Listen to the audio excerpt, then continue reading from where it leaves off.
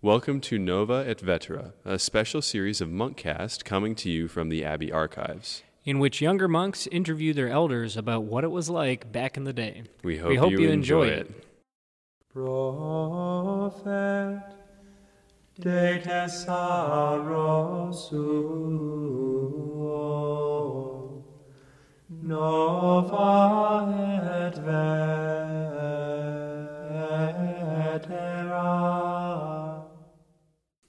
Hello, Listenerland. We're a couple of novices of St. Benedict's Abbey, and we wanted to introduce the concept behind the podcast in this special series of Nova et Vetera. That's right. And this came out of a novitiate project that we're doing. What's a novitiate project? A novitiate project is something that the abbot asks you to do when he wants the oral history of the monastery taken down, and you have lots of free time as a novice, so you can do that. That is an explanation of what a novitiate project is. Another way to think about it is it's almost like an Eagle Scout project for the monastery, where you of your own initiative, novices has a chance to give back to the abbey and contribute to the life. But it's true that Abbot James kind of mentioned to us that it would be a great idea for a novitiate project to gather oral histories of our elders. In a way, this podcast is dedicated to Father Dennis Mead, who was the archivist here. It was great to get to know him in the last year of his life. Recently passed away, and we wanted to. He was really at the top of the list to get a lot of stories. He was teaching us the history of St. Benedict's Abbey here before he died. So what we'd like to do is share with the listeners of Monkcast selections from the interviews we've been doing. First one coming your way is from Father Dwayne Roy, who was the prior at our priory in Brazil for many years. And I sat down with him and asked him what it was like in Brazil, how the priory got started, what his experience was like, what we've learned from it. The big questions that we ask towards the conclusion of each of the interviews center around the experience of the monk in their time here, and what it is that they wish to pass along to the younger generation. So one of the big things is what is the thing that you found the most surprising about being a monk of St. Benedict's Abbey, and then what is your favorite line from St. Benedict's rule, the rule that we live, and that they've been living for much longer than we have, and if you had a piece of advice to pass along to a novice that was listening to this 50 years from now, what would you say to that novice? Someone who's new to life at St. Benedict's Abbey and maybe could stand to learn from the experience of someone who had gone before them. And then we also ask them to conclude and end each session in prayer. Yep, and so in that way, it's a way to share the Nova et Vetera, the new and the old. It's also a first step in the technological advancement of Abbey archives, so that one day our holograms will be sharing with novices 100 years later. Hopefully some wisdom and experience we've picked up. Well, we hope you enjoy Nova et Vetera. Nova et Vetera.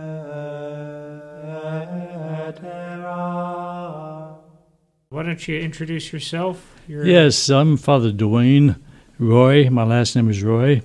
I've been a monk here in St. Benedict's Abbey since July 1960. So almost half a decade, half a century. That's right. When did you profess vows? It would have been 1961, the first vows. Mm-hmm. And what year were you born, Father Dwayne? I was born in 41. 41. So I was 20 years old when I had vows. And you're a Kansas native, right? Oh, yes. What town do you hail from? I hail from a little town called Stockton, Kansas. It's in the middle of the wheat field country. And what year were you ordained a priest? 67. Okay, so pretty soon you were already Yeah. in formation for that when you were taking vows. Right. Interesting. I did all my theology here at the Abbey. Oh, okay. At that time, we had a fine teaching staff. Mm-hmm. I was very pleased with our teaching staff with theology. Mm-hmm. What brought you to the Abbey in the first place? What's your vocation story? I came as a student, and within a semester, I guess I kind of, you might say, enthused about the young monks here. And I talked to my prefect in Freshman Hall, Father Matthias Smith, and he says, he encouraged me quite a bit, but he said, well, I had to get better grades. But then after the second year in college, I decided to join a monastery. So I entered novitiate in July, and then that interesting was the largest novitiate class we had here. We were 16. Of course, there was only 5 of us Kansas, but another 11 came from New Jersey Monastery, St. Mary's in New Jersey. And it was a very interesting group. You know. Is that when St. Mary sent them over here for novitiate, and then they went back to St. Mary? Yes. Okay. What was your experience of formation like? I enjoyed it. I considered that we had very good leadership here at the monastery. The group of clerics were excellent guys. We had probably about 30 clerics up on the 3rd floor. Very edifying men. What was a day in the life of a novice? Father Francis Broderick was our novice master, and he was stricter for keeping the place clean and organized. And so we did a lot of cleaning around this house. Other than the novitiate, we would clean out the other places. The stairs, we would wash almost every week. It's nice to know some things haven't changed. Why don't you introduce us to Brazil, and I guess first of all maybe some of the Abbey's history in Brazil. Yes, it was already when I was a novice. They were talking about going to Brazil in 1960, and I ended up going in 1971. I and Brother Robert from the monastery, and 2 other sisters from the Mount, Sister Grace and Sister Mariella. So 4 of us journeyed together. There's already Benedictine sisters there. In the city's called Mineiros. The founding fathers was Father Matthias Smith and Father Otho. He was an elderly man. He had experience in chaplaincy in the United States Army. Then also Father Stephen Burns.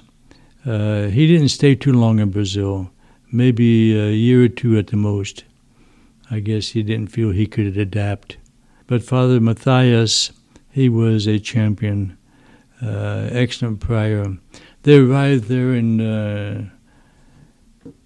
early 1960s, but it wasn't until in 1962 that they defined a place where they're going to found the monastery. The original thinking that they would found a monastery, a priory, in Brasilia. The new national capital, Brasilia, was founded in 1960. That was to open up the frontier, to go west, and it was a success story. There was another Benedictine from Germany. He was very enthused about, he said, Brasilia can't be without Benedictines. Not only him, but also some oblates that were in the higher government positions. They said, we have to have a Benedictine monastery in this new capital. And what was our Abbey's kind of personal motivation for going to Brazil? Because people, I know when I first learned about it, thinking of Kansas and Brazil, never thought about them in the same thought until I came here. Well, Abbot Cuthbert MacDonald, when he received this invitation, he said, sure, we can make a foundation. We have 120 priest monks here. And so it was almost hands down, yeah, let's go to Brazil. And was that the invitation by the Pope? Well, the Pope, that came on later. Okay. And the Vatican II Council terminated in 1967. But they was talking about already, yes, the Pope says Brazil, and like many other South American countries, are bordering on going communist. And so he said, he wants all religious men and women think about making foundation in Latin America, South America. And also, not only him, but also there was a cry from Benedictines in Brazil. And so there was a lot of support for going there. Even the Conference of Bishops put together a language program, which all of us took part of it. It was rather inexpensive and very efficient. Within a couple of months, we were able to learn Portuguese. Not only the language, but also history, culture of Brazil. It was a very good program. And fortunately, it was done in the state of Goiás, where we were interested. That's where the national capital, Brasilia, was part of the state of Goiás in the central west. Anyway, with this this movement, Go West, new capital, Brasilia, the interest was to develop the interior for ranching and farming, even some type of gold rush attitude. They thought it'd be more gold out by the rivers, and that happened also before our time. But we had a difficult problem of finding a place in Brasilia. It was a lot of politics going on, a whole new capital. Then when we were there, a new archbishop was appointed for the state capital. The country's capital. And so he was in favor also having Benedictines in a new diocese. And so there was a lot of conversation between the church and the state. And the local mayor was favorable, but he wasn't too much attuned to giving strangers free land in the city. In fact, they were kind of saying, well, we could go out to a neighboring place where a lot of the workers were living. The workers building a new city. And so we kind of thought that would be good to have a monastery together with working class. But anyway, elections came shortly for a new mayor. And so he didn't want to do anything to do with the former mayor had. And so we were kind of lost for a place to found. Anyway, along that, the Benedictines were housing with a group of Franciscans. They had a house, a parish in Brasilia, in a neighboring city also. And one of them was made bishop, and he in the interior of the state of Goiás. Anyway, he almost had no clergy. And there was a group of Spanish Augustinian friars who were there for maybe 20 years, but they were on the way out. And so they were leaving the diocese without maybe 3 or 4 religious priests. And so this new bishop, his name is Coscia, he's of Italian descent, Benedict Coscia. He heard about the Benedictines wanted to found a priory, and so he did most he could to get us there in his diocese. The diocese is called Jatai. It's the name of a honeybee, Jatai.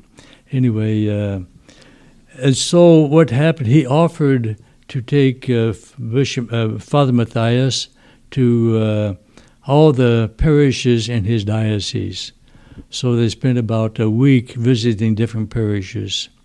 And when they got to Menados, the Augustinian friars were on the way out. And the people just finished building a new church in 1958, and this was 1960. So, build a new church, but they don't have no ordinary priests anymore. So they heard about these Benedictine priests looking for a place, and so they put on a big show to receive these Benedictine priests coming with the new bishop. And so that were kind of, and also what convinced Father Matthias, our new prior, is that this nice church even had a marble altar in it. And so he kind of says, well, we like the place, but we have to check out with our superiors. So we say, well, you might be hearing us in the near future. And so that's what happened. They communicate with the chapter here in Atchison and decided that, yes, let's found, not in the national capital, but in the upgoing city in the frontier of Brazil. The population at that time was about 10,000. Last year it was 70,000, and there was 70% of them are Catholic. Wow. Another interesting thing that shortly before we got there, the Presbyterians came into town with a lot of strength. They built a hospital, they built a boarding school, and a new church. And so the pastor who was on, he was kind of lost. So what can we do with that competition? So they got the local mayor kind of went along with them, says, let's get some sisters here, and they will open up a school. So the local population built a school, 2-story school, and rooms for the sisters to live. It's supposed to be a boarding school, a girls' boarding school. That's why it was built rather large with rooms and auditorium, in fact. Anyway, this place becomes a training center. Bishop Coscia, he was a Vatican II councilman. And so he was in tune with all the new novelty about the Vatican II, especially with the formation of a laity. And so he wanted all his parishes have a place where you have formation programs.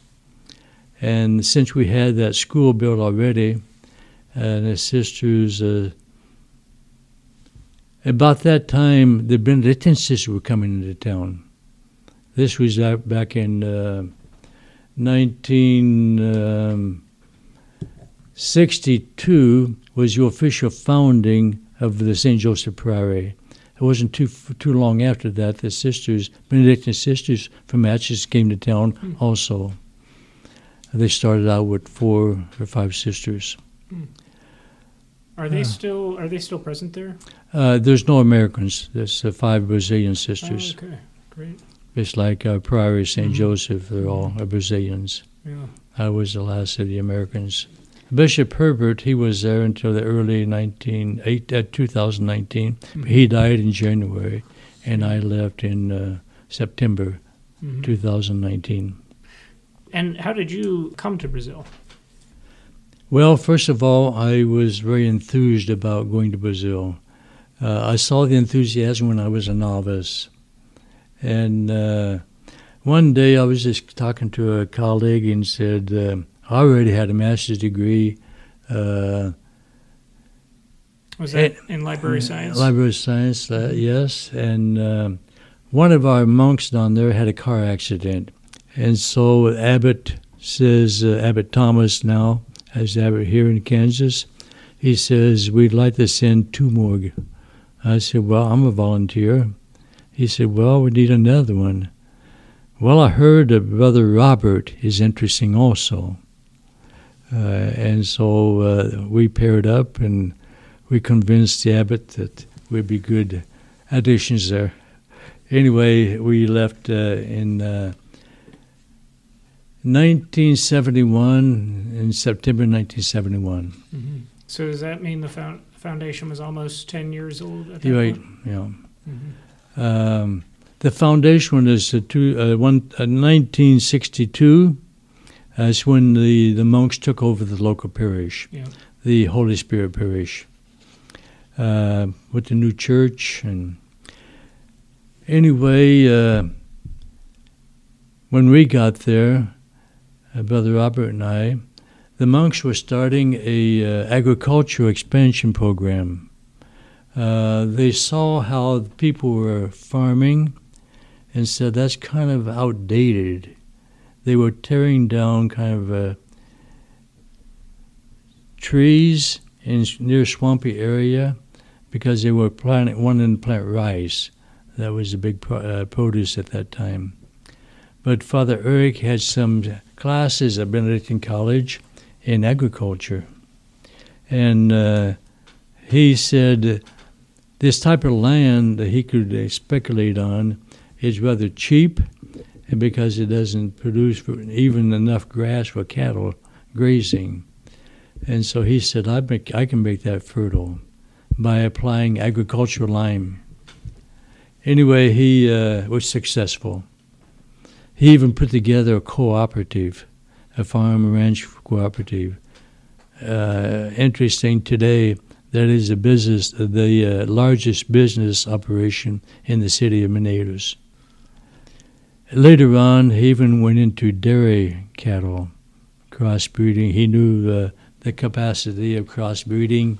He used an excellent Holstein bull with the local Brahmer, would have the high, the degree of immunities, yes. Yeah. So it was a very successful project. So was this a way in which this was kind of part of the work of the monks, so you were also supporting yourself, was Right. developing this agricultural... And also it was a kind of a show place. It showed the local people who were ranching and farming Mhm. that, of course, nobody had much machinery, a lot done by hand and by ox cart and plow. And anyway, Father Eric was able to get some machinery for our own, and we were plowing. And he purchased a piece of property. And with the help of the state agriculture department, he got some lime, agricultural lime, put on it, and planted rice. And the people saw the harvest of rice. They couldn't believe it. Mm. You know, and that piece of land was considered useless. So, and then after that, it kind of snowballed. Everybody started buying equipment for farming. Mm. Of course, ranching went on. Mhm. What were some of your duties when you arrived? I was mostly in pastoral work. Mhm. Just give you an idea that we had, by when I got there in 1971, we had in charge of 3 parishes in 3 different counties. And so we were using a lot of manpower, and we had do a lot of driving. But as our bishop had very few priests, so we kind of stretched ourselves out thin.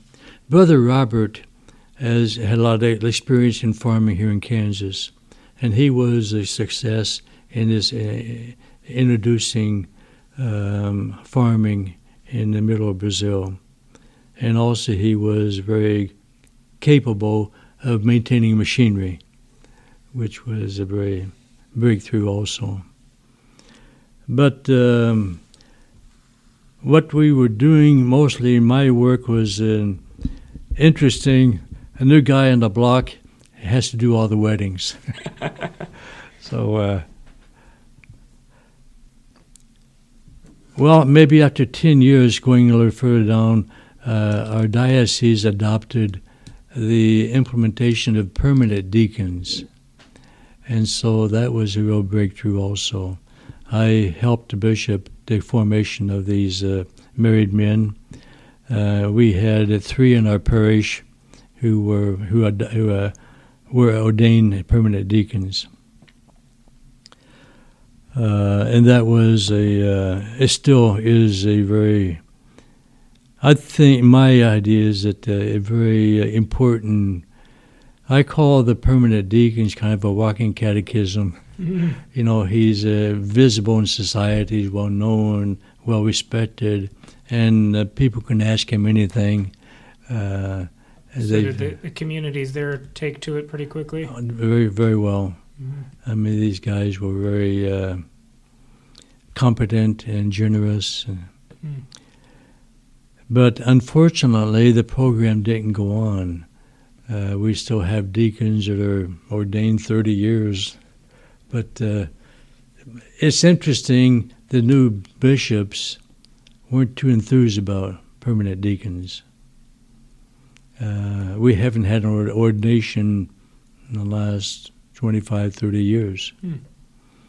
But that's another bag of worms. But, of course, we do have Eucharistic ministers, men and women, and that is very important also, especially outreaching to the sick, the hospital.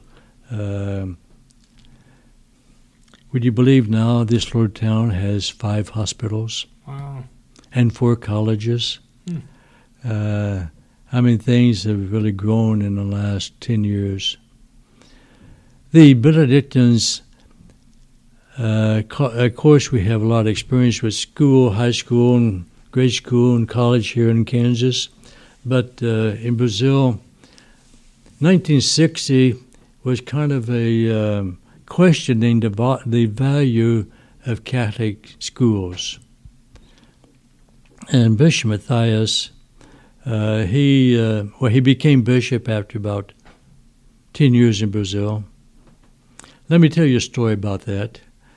One time, they wanted to have in our monastery place to have a retreat for our clergy in our diocese. So getting everyone together, we were about 25 priests. And we invited one of the abbots from the Benedictine monastery to be the retreat master. So the opening conference was very good, and then there was a meal afterwards, of course, evening meal. We had a cook. She was quite successful, but she went to buy gelatin to serve as a dessert. But she didn't read, nor could the person who sold her stuff couldn't read, and she ended up giving us a package of white arsenic. And she thought it was white gelatin, and the person who sold it thought it was white gelatin. And of course, we ate this gelatin. It was very tasty, and but Matthias, he had the evening mass. He had to run for that mass. He couldn't stay for dessert. So he didn't eat anything like that. But during the night, a lot of priests were getting diarrhea, vomiting, and so, of course, he would rush them to the hospital. So next morning, he had an early mass. Then he went to see the guys in the hospital, and the doctor says, "There's something funny going on. Let's go out and see that monastery, maybe see what they ate." And of course, they found in the trash this paper, white arsenic. Oh, that's what's going on. Oh my goodness. So But nobody died. nobody died, But well, one of the Franciscan friars, wasn't there with us. He was a brother. He called the bishop, who was in the States that time, and he said all the monks and the priests got poisoned, and the bishop thought, they died, wiped out my diocese. But an otherwise successful cook. Yes, but anyway, it was an event. We spent about 3 nights in the hospital. Fortunately, the retreat master, he was from the famous city Sao Paulo. His brother had an airplane, so his brother came to pick up his brother, take him back to the monastery. But in the meantime, somebody said, have him bring back some special medicine to combat this poison.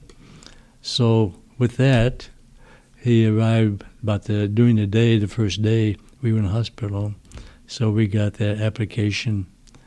So nobody seriously sick. But after about 3 days and 3 nights in the hospital, doctor said, you can go home, but nobody leave town. And it's good to drink a lot of liquids, even eat a lot of sweet stuff.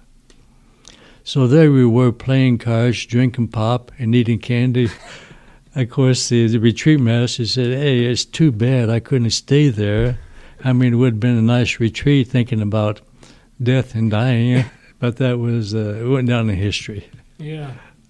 And the bishop didn't lose any priests. Speaking of bishops, can you tell us a little bit about Bishop Matthias? Well, Bishop Matthias, he's impressions? just a general swell guy. He became an excellent bishop, a famous bishop, because of his capacity and generosity and humility. He started out as auxiliary bishop in the local diocese.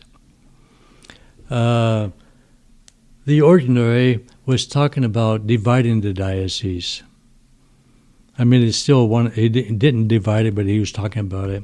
It's one of the largest territory dioceses in the country. Anyway, they're going to divide it north and south or east and west. Well, they disagreed on that. One wanted to divide north and south, the other one wanted to divide north and west. So at this, seeing that this division is kind of difficult between the two of them. And so the apostolic delegate says, well, I give Bishop Matthias a whole new diocese, seeing him in another place. And so he went to a neighboring state. In fact, it was a rather poorer place.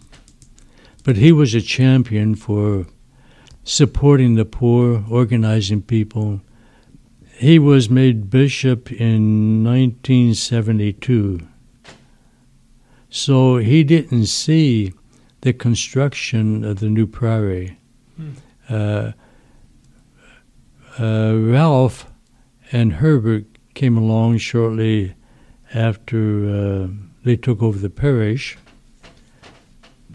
And the priory was built in 1964. And so Father Ralph soon became prior, and he was also very able in terms of construction work. There was an architect in town who had finished building a new hospital. And they said, well, since he's here, let's have him project for us a new priory. So that same building still stays after, in 1964, it was inaugurated. anyway, Bishop Matthias was a popular man because of his energy. In fact, he was called upon give certain talks in Canada, Central America. He even gave a talk to abbots in Rome, Congress of Abbots. He's a very vocal speaker and very good, well-versed man. But he died young in 1992. He had heart problems. And, of course, a good man, you can't keep him down. He's on the go, and I guess he overdid it. And so he got up early in the morning, was feeling well, and it was his,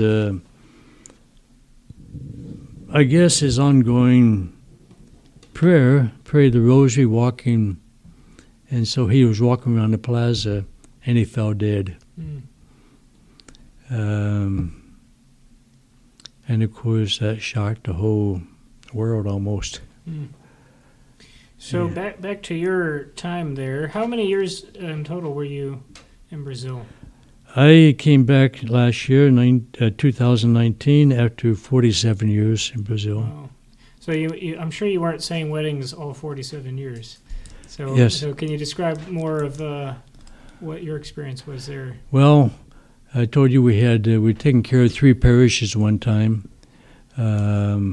At one time, about 10 years, I was pastor of the 2 outside parishes.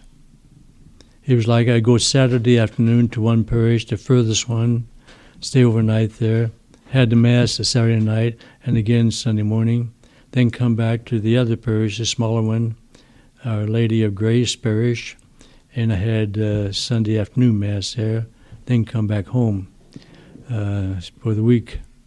So that would tie me up only Saturday afternoon and Sunday morning. That went on for about 6 years. Then I came back to Manatus. Well, I've been stationed back in Manatus. I became pastor of the Holy Spirit Parish. Then also I started teaching in the first college in town. It wasn't our college, it was, but Father Eric was kind of a co-founder. And so a lot of people in town kind of say it's a Benedictine college. But we taught there about 10 years. What's the name of the college? Unifimes, like university. Fimes means Welsh in Portuguese, faculdade, the college, the municipal college of Manatus. College is faculdade, means FF, so university, faculty, Manatus. Anyway, it now has 2 schools of medicine. What were you teaching when you were there? I was teaching sociology. Eric was teaching mathematics. Joaquin had a degree in psychology then. Josias, he taught also. He was kind of newly in getting his degree. But it was interesting. One high point in my career, I was teaching a group it was sociology applied to the pedagogy course, teacher training, and also to the business course. Sociology is trying to show them how society works, the different social institutions. Anyway, I was teaching sociology. I thought I had a good program for the day. And, well, the students are kind of getting up and going out. I don't know if they're getting coffee or going to the bathroom. And they weren't paying attention. And I just threw my notebook up in the air. And it hit a fluorescent light. And it broke, came down. And it made a big mess. And Anyway, after that, several teachers came around thanking me, congratulating me. You know, you really did a good job calling the attention of those students. And they got better, it seemed like. And after the college, what kind of work were you engaged in? Well, we stopped teaching because we were more involved in parish life and formation. Also, we were expanding more pastorally work. There were more retreats going on. We had working with the Kusila movement, with marriage encounters, and so it was kind of and also Eric was with cancer, and so I took over his job as pastor, and then after his death, I continued for a while. Also,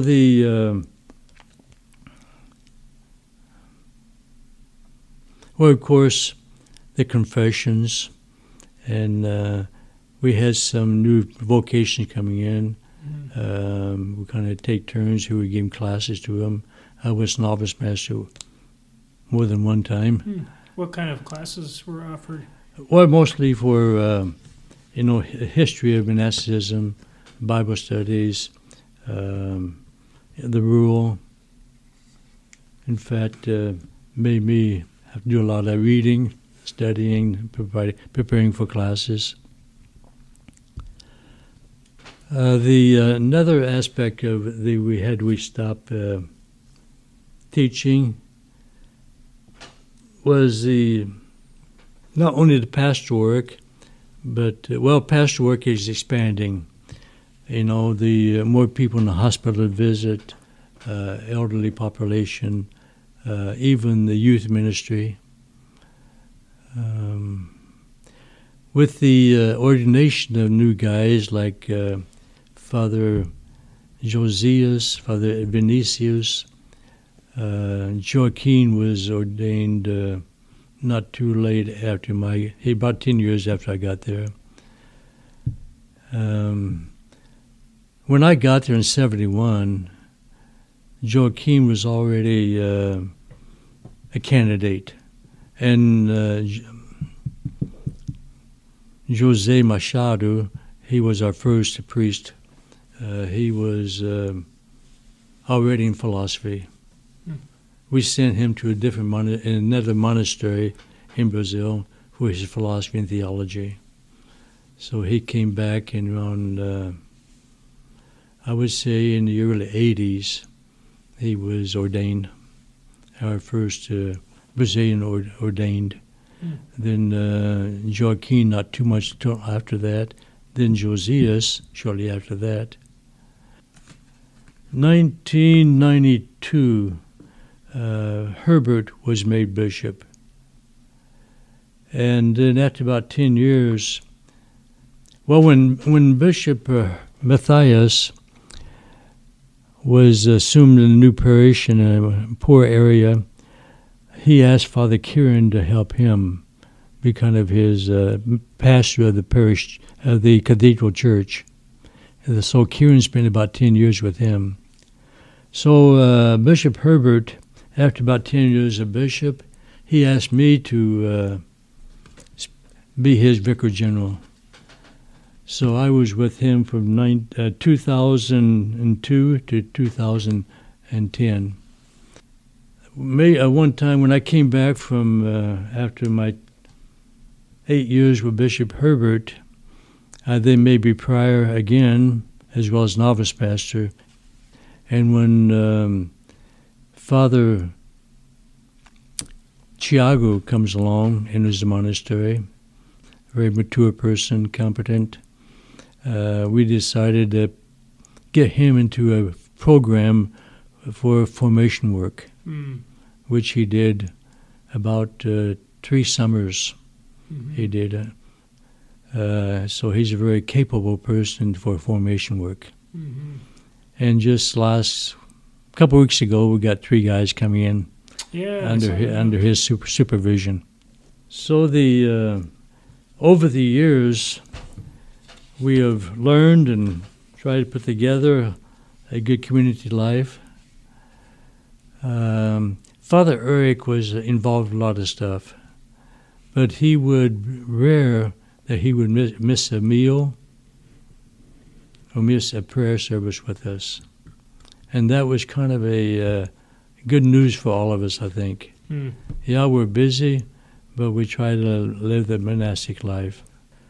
Well, thanks so much for taking the time to share all this with us. I want to ask one last question. Yes. Because this recording is for future generation of monks at St. Benedict's Abbey. So looking back on your time as a monk and your experience then and now, what do you have a few tidbits of wisdom you want to share with future generations? And advice for a future novice? Yes. A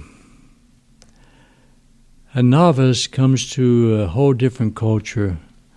All male. We have a daily schedule. Everyone is expected to follow.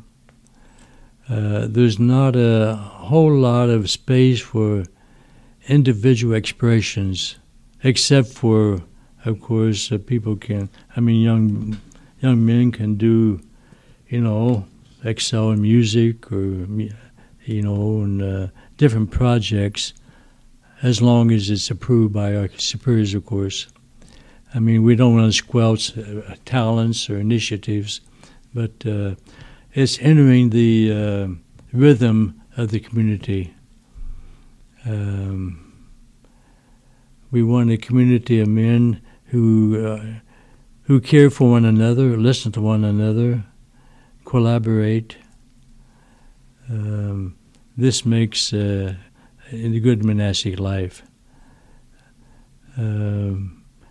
I guess none of us saints, but we are all saints, in the making.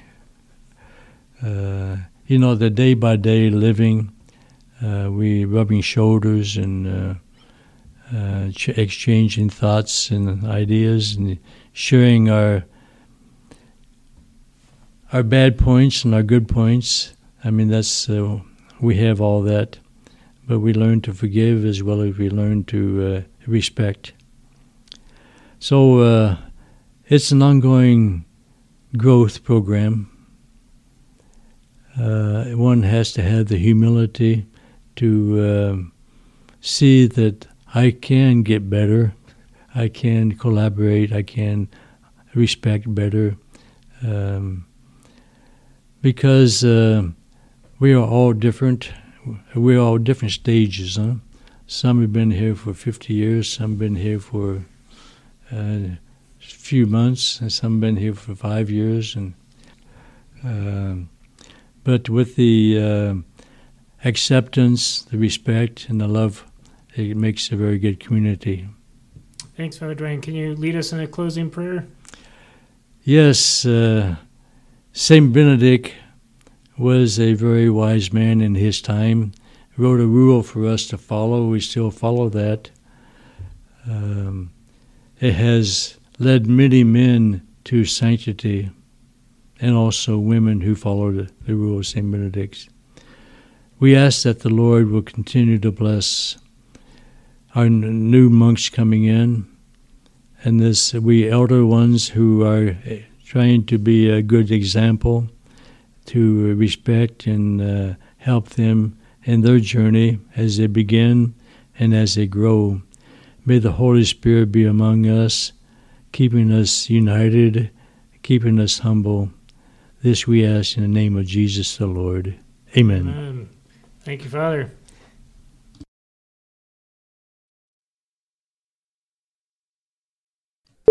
Welcome to Nova et Vetera. Oh, come on.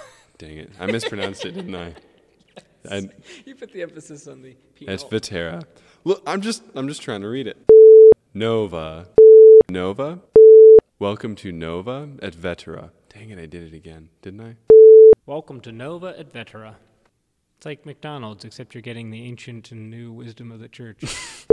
Welcome to Nova et Vetera. What can I give you? And less cholesterol. We hope you enjoy it. We hope you enjoy it. We kind of ran over each other there We just did. a little We bit. got- Sorry. Okay, one more time.